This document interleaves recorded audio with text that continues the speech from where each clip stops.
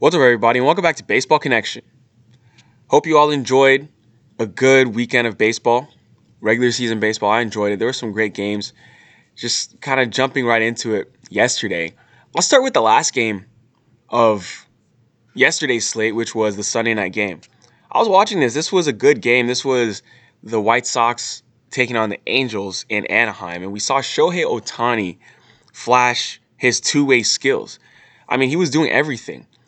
And before I begin, I will say that I don't know this.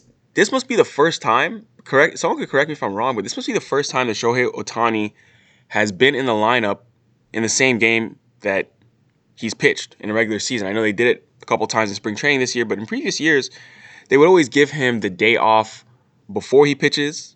He wouldn't hit the day he pitches, and they give him the day off after he pitches. So he wasn't getting that many ABs. And I had been saying for a long time, not only me, a lot of people have been saying that, I want to see this guy unleashed. I want to see him get more at bats. I want to see him play more because he's a special talent. I think he'll be able to be more consistent if he gets just more looks, more reps. I mean, he's already good. He's put up good numbers before at the plate, but I think he could be like, an all-star caliber player on both sides of the ball if he's just playing more. Obviously, it's taxing to do that, but I mean, he's done it in Japan.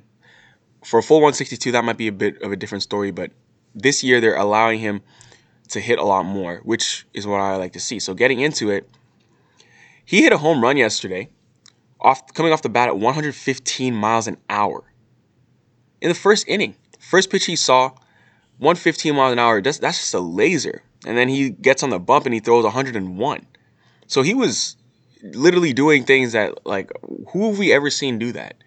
A player that can throw 101 and hit a home run at the same time. That went 451 feet with 150 miles an hour off the bat. So when you talk about a five-tool player, this is what a five-tool player looks like, and then some. Because not only is he a five-tool player on the position player side, he can pitch too. It's ridiculous. Absolutely ridiculous. But yeah, we got a really good glimpse of it. But it almost all came crumbling down in the fifth inning there. So he looked really good for like 4 innings there, and then in the fifth inning he ran into some trouble. He did strike out 7, but then at the end there was like a bit of a meltdown. It seemed like he was gonna be pulled in favor of a reliever, but Joe Madden kept him in there. And then he walked 2 batters, and after like a wild pitch, he was coming to cover home plate. Jose Abreu slid, and then Ohtani fell, and I was like, wow, this just went from a really good day to something that was really ugly. But fortunately, he was fine. And yeah, fortunately, he was fine, even though he fell and landed awkwardly on Jose Abreu. But yeah, 2 unearned runs scored on the play to tie the game, and that cost Ohtani his chance to get the win. But it is what it is. I mean, I thought he looked really good. He looked really good, just in general yesterday. And it's unbelievable. It's unbelievable. So the Angels ended up winning this game on a walk-off home run by Jared Walsh. Jared Walsh hit a walk-off 3-run bomb there to give them the victory, and it was just a really good game all around. Like I said, Ohtani, hit that home run 1 for 3. He also had a line out to center that came off the bat like 109 miles an hour, 110 miles an hour. He was locked in at the plate all day. He was locked in all day. But yeah, Jared Walsh also had a big day, 2 for 4, 4 RBIs, and did his thing. And the Angels get that victory. Let's stay in the AL West. If we stay in the AL West, the Astros completed a sweep of the Oakland A's. So they went 4-0 on this series. 4 straight wins to begin their season.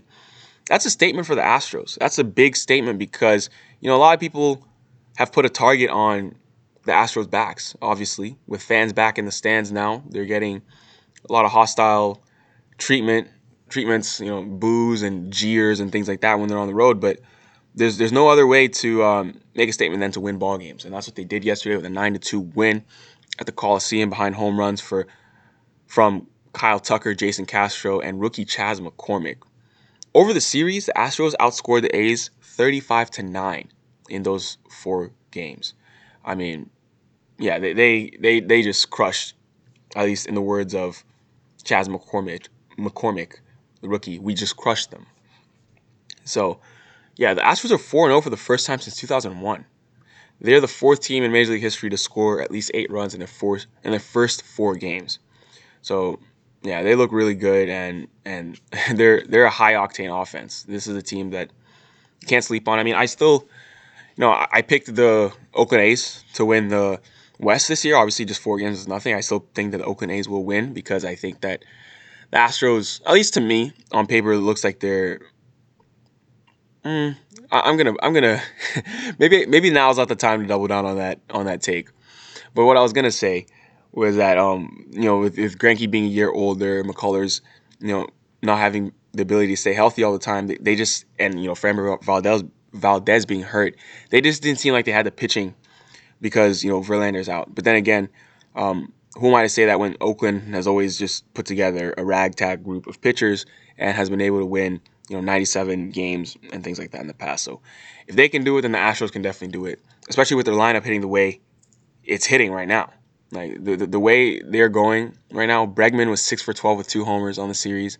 Altuve 6 for 16. Brantley 6 for 9 with 4 doubles in 3 games. My goodness. Yordan Alvarez, he missed almost all last season after knee surgery. He was 5 for 17 with 6 RBIs. They were just clicking on all cylinders. So watch out for the Astros, ladies and gentlemen. They seem to be back. They seem to be back. The Nationals are going to open their season on Tuesday versus the Braves at long last. After that whole, all the COVID tests, the positive COVID tests, they had 4 players test positive for COVID. Their weekend series was postponed. And then, they're not going to play today. They're going to start tomorrow on Tuesday. That's 5 days after everyone else began their season, but they'll finally get going. So that's going to be against the Braves at Nats Park. The Mets are going to play today.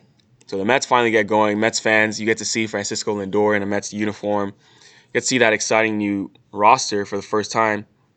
And, I mean, it's unfortunate that they had to go through that, but it just happened to be that the team they were playing had a bunch of COVID tests. So it's going to be Mets at Phillies tonight. The Phillies are 3-0, though. They swept the Braves. But that's going to be tonight, 7 p.m. Eastern Time. Akil Baddoo of the Tigers. He homered on the first pitch he saw in the big leagues. He took it oppo taco.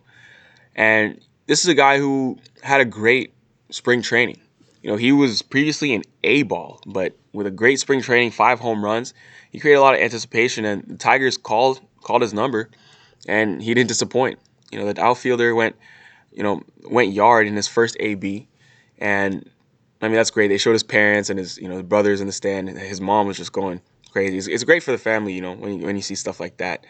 He's only 22, so hopefully he can carve out a nice career. But that's a good start to it. Not many people have done that. Homered on not only the first at bat, but homered on the first pitch. So that's something good going on in Detroit. I mean, the Tigers are still rebuilding, but they do have some really nice prospects coming in the pipeline. We have Casey Mize, who's up in the bigs now. I'm pretty sure number 1 overall pick from a few years ago, but they still have more.